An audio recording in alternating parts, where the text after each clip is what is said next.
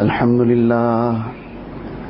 لله وكفى والصلاة والسلام على عباده الذين اصطفى أما بعد فأعوذ بالله من الشيطان الرجيم بسم الله الرحمن الرحيم اهدنا الصراط المستقيم صراط الذين أنعمت عليهم غير المغضوب عليهم ولا الضالين.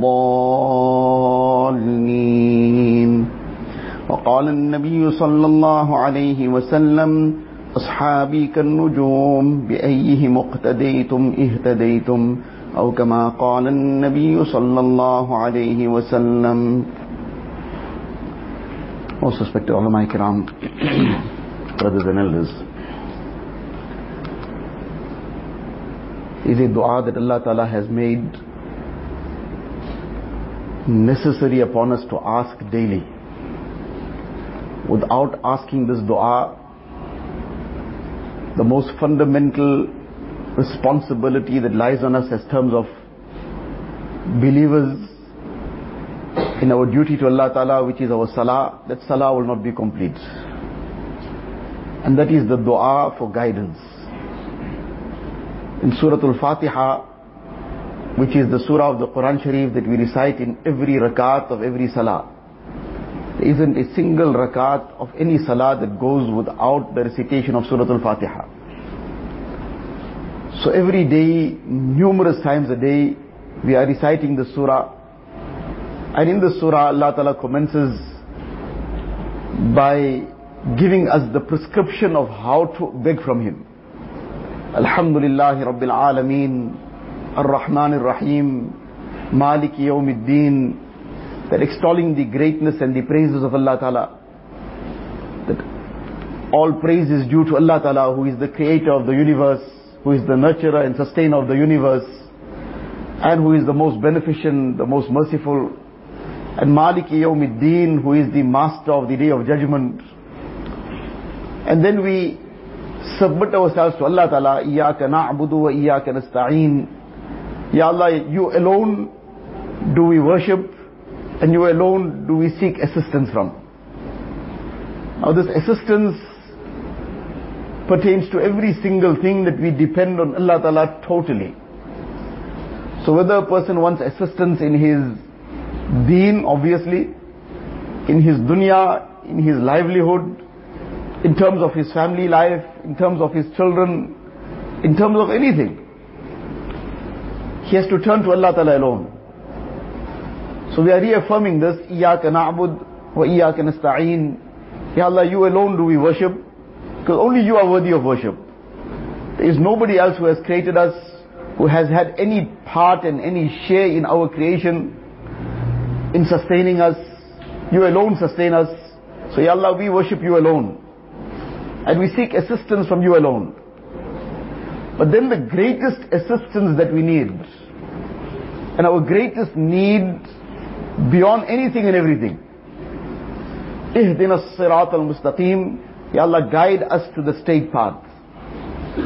Because this is the greatest need of any human being. Everything else, whatever the challenges may be, whatever the difficulties and hardships a person may face in life, whatever problems he might feel are beyond everybody else's problems, but all that has a end point in terms of the worldly difficulties, the worldly challenges. When a person's life goes, the most difficult illness will be over, the most pressing needs will be gone, the most complicated problems will be over, all his financial difficulties will be no more, but the everlasting life starts at that point. And at that point, his only and main need will be that he has gone with Iman, and he has taken his deen along. Because everything else will stay behind. Whatever he had amassed in dunya, all his properties, all his belongings, all his wealth, all his bank balances, all his vehicles, everything will stay behind. And the only thing he will take along is his Iman and his Amal. So when this is going to be the start of that everlasting journey, and this is the only thing that's going to come with, so he needs to have that, that's his greatest need. And when will that journey start? When he will move on to that next station, only Allah knows. We have no idea. It could be before we leave this masjid. So, when this is our greatest need, so therefore we have to understand that how we are going to get this, where it will come from. What is the procedure? What is the path and the route to gain this? So in this surah, every day we are asking repeatedly for this guidance. Ihdina as-sirat al-mustaqim. And Allah Ta'ala gives us the prescription for this guidance in the same surah also. On the one hand, this is the dua that we make in the surah. Repeatedly, every day, every salah, every rakat. And in the very surah, Allah Ta'ala gives us the prescription that you want this, you are asking for it. Ihdina as-sirat al-mustaqim, then how will you get it? So, the next ayat that comes and follows is Sirat al-ladhina an'amta alayhim. Allah give us, guide us to the path of those whom you have favored. Now what is the path of guidance? The path of guidance is the path of the Quran Sharif, the path of the way of Rasulullah sallallahu alaihi wasallam. So the very simple way in which this could have been expressed in terms of our understanding would have been Sirat al-Qur'ani wa Rasul. Ya Allah, guide us to the straight path, the path of the Quran Sharif, the path of Rasulullah sallallahu alaihi wasallam. Ya Allah, guide us to this. And that is the reality. That is the straight path. There is no other way in which a person will gain salvation but to follow the way of the Quran Sharif and the way of Rasulullah sallallahu alaihi wasallam. But Allah Ta'ala gives it to us in a different wording. Allah, guide us to the way of those whom you have favored, the way of people whom are rightly guided. Because this is the natural system in life. The natural system in life is that nobody takes direction and guidance directly from a textbook. That is an aid. He takes direction from a teacher.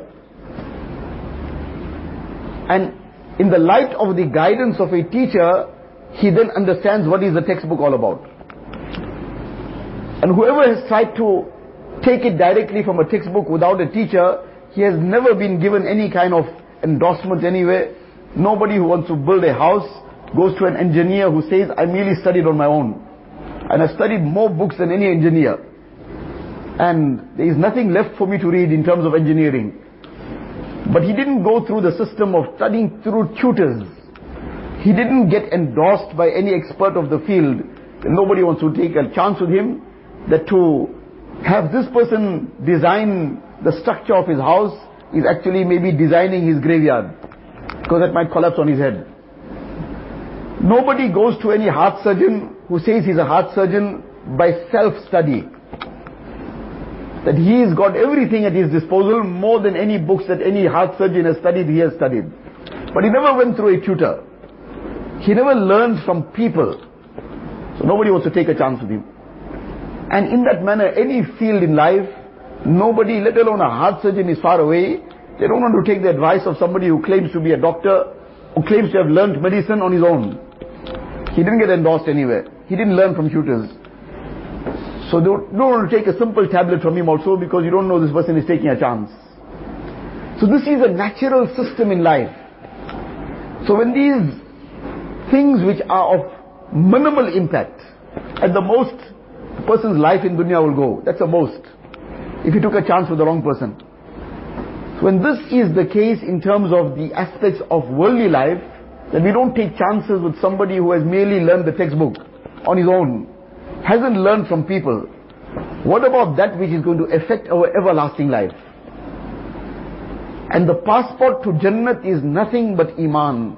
Without Iman, and Iman in the way that Allah Ta'ala has commanded us to accept Iman, without that is perpetual doom and destruction. So this Iman, Allah Ta'ala is giving us the way to how to acquire the correct Iman. Ihdina as-sirat al-mustaqim. Ya Allah, guide us to the straight path. And the path of whom? The path of people. Sirat al-ladhina an'amta alayhim. And who are these people who Allah Ta'ala has favored? In another ayat of the Quran Sharif, Allah Ta'ala gives this explanation in the Quran Sharif. That alladhina an'amta alayhim minan nabiyyin. That those whom you have favored from among the prophets and the messengers of Allah Ta'ala. But that line of messengership finished off with Rasulullah sallallahu alaihi wasallam. He was the last and final Nabi. No Nabi to follow after him. So will this mean that the line of guidance is over? No. Minan Nabiyyin was Siddiqeen. Thereafter the way of the Siddiqeen. Who are the Siddiqeen? Those who Allah Ta'ala has favored with the complete adherence to the way of the Rasul of Allah Ta'ala. And complete obedience of Allah Ta'ala. So the Siddiqeen are those who have that rank after the Anbiya alayhi salatu wasalam. And these people and personalities will continue till Qiyamah. Minan Nabiyyin was Siddiqeen was Shuhada'i was Salihin. Now all these are people, Siddiqeen, the Shuhada, the martyrs, and the Salihin, the righteous. Every rakat of every salah we are asking Allah Ta'ala, Allah guide us to the way of these people, to the way of the righteous, to the way of the Siddiqeen. Because this is the only way to salvation. And this is the way that Nabi Sallallahu Alaihi Wasallam laid the foundation from the beginning.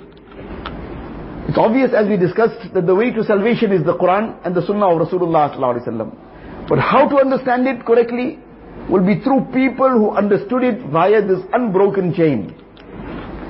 Nabi Sallallahu Alaihi Wasallam in his lifetime, he said that if I'm not around, فَقْتَدُوا بِالَّذَيْنِ مِن بَعْدِي Abi Bakr wa Umar. Then you follow the two personalities who have the highest rank after me, Abu Bakr and Umar. And then he broadened it, that after that, تَمَسَّكُوا بِسُنَّتِي وَسُنَّةِ الْخُلَفَاءِ الرَّاشِدِينَ الْمَهْدِيِّينَ. Then hold on to the way of my rightly guided khulafa. Before rightly guided khulafa, Nabi Sallallahu Alaihi Wasallam already prophesied this, that they will be this rightly guided khulafa that will come, you follow their way.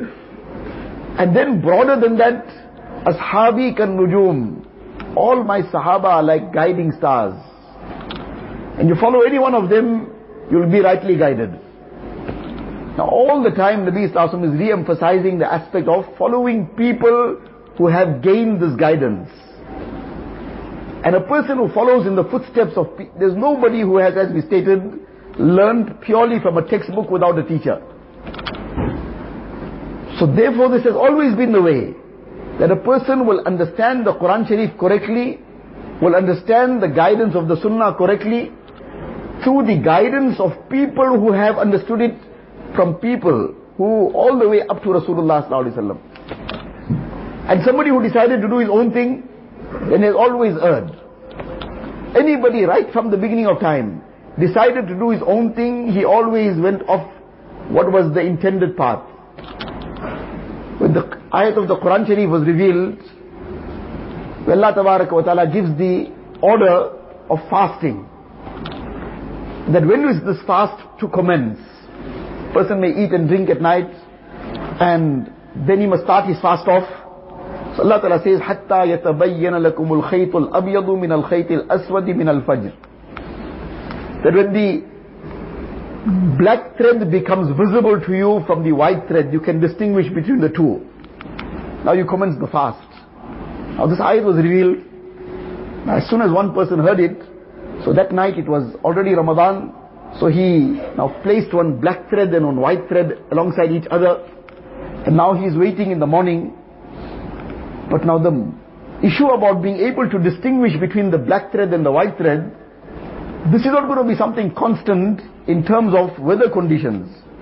One day it is overcast, it's very, very cloudy. So the light will only become visible maybe very, very late in the day. Whereas it's already dawn. So now this person carried on trying to see, he couldn't make out until it was already way into the day. The next morning he came to Rasulullah Sallallahu Alaihi Wasallam and explained to him that this is what happened.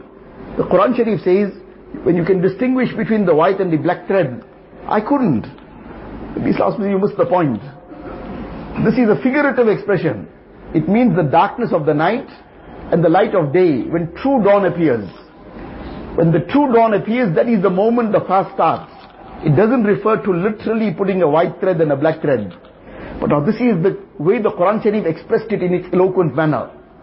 But the lesson in this is that from day one, from the time the Sahaba Ikram were receiving this knowledge of the Quran Sharif, they had to keep referring to Rasulullah Sallallahu Alaihi Wasallam for the explanation. And this is part of the portfolio of Rasulullah Sallallahu Alaihi Wasallam, Allah Ta'ala says, وَأَنزَلْنَا إِلَيْكَ الذِّكْرَ لِتُبَيِّنَ لِلنَّاسِ مَا نُزِّلَ إِلَيْهِمْ. That we have revealed this Quran Sharif to you so that you will explain. You will explain to the people what has been revealed to them. They will not take their own chances. You will explain to them. You will give them the explanation, and that explanation will then be carried forward. Now anybody who tries to do his own thing, he's going to go way off the track. One person, it was the time of some battle, this was after the time of Rasulullah sallallahu alaihi wasallam, when the Tabi'een and many Sahaba were present as well. So one person ran into the thick of the battle of the enemy lines, and he began fighting very bravely, and then eventually he became a martyr and a shaheed. So somebody now quoted an ayat from the Muslim lines, and it's very easy to quote ayats. Somebody who knows some verses of the Quran Sharif, willy-nilly will just quote it anywhere. And then somebody who's hearing it, because one ayat of the Quran was quoted, so everything becomes perfect. But is this the right place that the ayat is quoted? Is this the correct meaning he's giving? So he quoted one ayat, وَلَا تُلْقُوا بِأَيْدِيكُمْ إِلَى التَّهْلُكَةِ. Don't throw yourselves into destruction. Look at this person, he's going against this ayat. He quoted an ayat, and he's giving an opinion, and he's supporting that opinion with an ayat, whereas the two don't fit at all. But who would know the better?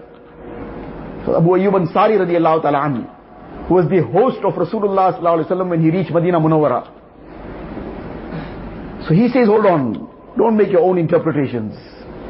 Don't distort the meaning of the Quran Sharif. And this is unfortunately what is happening up to this day and age. That people who think they know better, just give any explanation and distort the Quran Sharif. So he says, yes, hold on, don't give your own interpretations. We were the people who were present when this ayat was revealed. And this ayat was revealed regarding us, the Ansar. That when we were totally involved in the assistance of Nabi Sallallahu Alaihi Wasallam after he came to Medina Munawwara, we neglected our farms, our orchards, and all our other work we neglected completely because we had dedicated ourselves to the service of Nabi Sallallahu Alaihi Wasallam. And there were so many issues that had come up, and the kuffar were constantly trying to attack us, and we were all the time busy in this defense. And eventually time came when things settled, and now the Muslims gained the upper hand, and besides that there were huge numbers of people that had come into Islam. So we among ourselves, some Ansar, we merely just, this thought came through us, that now that Islam has strengthened, the numbers have grown, the needs are not as much as they were initially.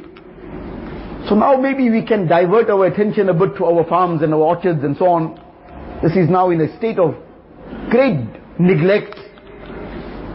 So because they were Ansar, they were Sahaba, they were people of a very high caliber, Allah Ta'ala wanted them to remain on that stage and that position.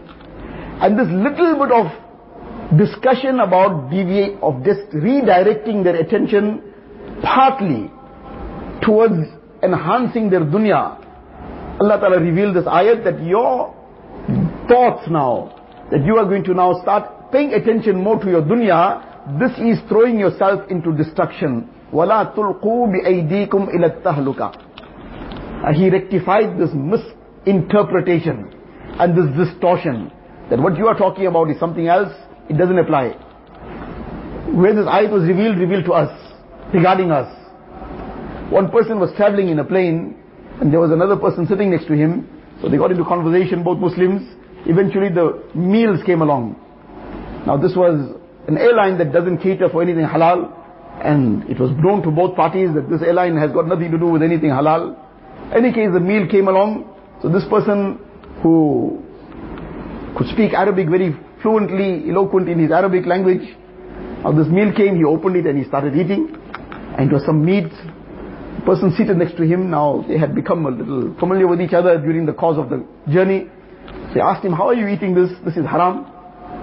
We know, both of us know that this airline doesn't cater for anything halal. He says, what do you mean it's haram? Now as we said, to quote an ayat, just quote from anywhere. Now knowing Arabic is one thing, but knowing what the Quran Sharif is really saying, that will come from this chain, from the Sahaba Kiram coming down. So he said, what do you mean it's haram? Allah Ta'ala says, وَكُلُوا مِمَّا ذُكِرَ اسْمُ اللَّهِ عَلَيْهِ. Eat from that which you have taken the name of Allah Ta'ala upon it. The name of Allah Ta'ala is taken upon something is halal. So when I opened this packet, I said, Bismillah, what more I want? So now if there was carrion in there, somebody had, forget slaughter an animal, it just died its own death, or a fire worshipper, he just killed it, or whatever, some carrion is in there, then to read Bismillah will become halal then, in terms of his argument. Now this is a complete distortion. What this ayat means is, that eat from that animal which was slaughtered with the name of Allah Ta'ala, fulfilling the conditions of slaughter. Then only eat from that animal, don't eat from any other animal which wasn't slaughtered correctly. The way he applied it, open anything, or you put your hand into any food, just read Bismillah, it's fine. Allah forbid, then he will eat the most filthiest of things also. He'll eat pork also and he'll want to read Bismillah on it. And a person reads Bismillah on something haram as that, his iman will go. But now where did this come from? That the person decided to divorce this link. And this is something which is the plot of the enemies of Islam. More than 20 years ago, there was an article in a magazine called The Economist. And over 40-50 pages of that article titled Islam in the West. And in the course of that article, one of the things that was mentioned is that we have to get the Muslims to come to terms with the West. And there are certain things that they will have to compromise on. This is the gist of it. And there were three things mainly mentioned in that. One was that they are shunning interest. We need to break this. That they are shunning interest, they don't want to touch interest. We need to break this. This has to become part of their economic system as well. However it happens. Now, let us reflect again, when this was written, this is not just something that is written for pastime, it's a plan of action. This is an action plan, which is then followed up. So, the one aspect was interest. And as with time going, recently there was a court case in Pakistan. And in that the judge, now a Muslim judge sitting in a Muslim country, making the remark. Whatever the case was about, but it had something to do with some interest issue. And then he says that we are living in a different time and age now. And therefore the scholars need to revisit this. And in the time that we are living in, this is something that needs to be legalized. Na'udhu billahi min zalik. Now this is the total distortion where it started off from, and these are the agents of shaitan sitting on these chairs, wanting to legalize what Allah Ta'ala has made haram. But this is where the plan started from. And the people will be used who have Muslim names. So one was interest. The other was woman. That woman must come into the economic field. Why are we keeping them back at home? The Muslims are shunning this of bringing the woman into the workplace. This must break down. Every Muslim woman also must be in the workplace. Why? So that then you'll have commercialized upbringing. Who's going to look after the children then? So they'll be in daycare centers. And commercialized upbringing will bring up commercialized children. Then they won't even know the value of their parents. And when those parents get old, just as they were in daycare when they were small, their parents will be in old care when they are old. Because this is commercialized children. So the parents kept them in daycare, they'll keep them in total care. Parents paid for their care, they'll pay for the parents' care. Caring for the parents, that will be something far away from their minds and hearts. Now, and then besides that, the fitna that will take place. And when children grow up in commercialized care, there's no tarbiyat, there's no nurturing. So they don't grow up with values. When they don't grow up with values, the only thing that ticks in their life is money and wealth and dunya. Akhirat is something far away from their hearts and minds. And then the third thing that was discussed, which is, we'll finish off on this, that this monopoly, as they call it. Now, as we said right at the beginning, this is a natural system, that a person always learns from a teacher. But now they make it, and give it big words, this monopoly of the scholars needs to be broken. Every adult, he possesses independent judgment. So the interpretation of the Quran must not be in the hands of an elite. Every person must have the right to interpret the Quran. And how will he interpret it? Like the person sitting in that aircraft. That read Bismillah and open any haram, it will become halal. That's what he'll do then. Now this is the plan to break down deen, but how? In all these fancy languages. So we need to protect and safeguard our iman. We need to protect and safeguard our deen. And the only way this has happened is via the people who have learned this deen correctly in this unbroken chain right up to Rasulullah sallallahu alaihi wasallam. Imam Bukhari rahmatullah alayhi, in his Bukhari Sharif, he quotes the student of Abdullah bin Abbas radiallahu ta'ala anhu. So Imam Bukhari is quoting it to give us this lesson. That he says, نَقْتَدِي بِمَنْ قَبْلَنَا وَيَقْتَدِي بِنَا مَنْ بَعْدَنَا. That we will follow and we follow those who were before us, the Sahaba Ikram. Those who come after us will follow us. Because we learned the correct deen and we'll pass it on to them. And this is the chain that will go right till Qiyamah. So a person wants to be rightly guided, he cannot afford to take chances. And unfortunately every other day there's a new book. There's some new thing coming out on the market. And very nicely will be presented in a way that is very, very appealing, very enthralling, very engaging. But what is the reality of it? The reality is what we've just discussed about the distortion. Why? Because the Sahaba already cut out of the equation. All the A'immah Mujtahideen, the Imams of the times, cut out of the equation. All the scholars of deen cut out of the equation. You do what you want now. I've done what I want, you do what you want. That is the sum total of it. And this is the sure way to deviation. We want to gain Jannah directly without any difficulties. The path Allah Ta'ala has given us is Sirat al-Mustaqim, Sirat al-Ladina an'amta alayhim. The path of those whom Allah Ta'ala has favored, from the Nabiyeen, the Siddiqeen, the Shuhada and Salihin. Allah Ta'ala keep us on this path and take us on this path. Wa akhiru da'wana alhamdulillah.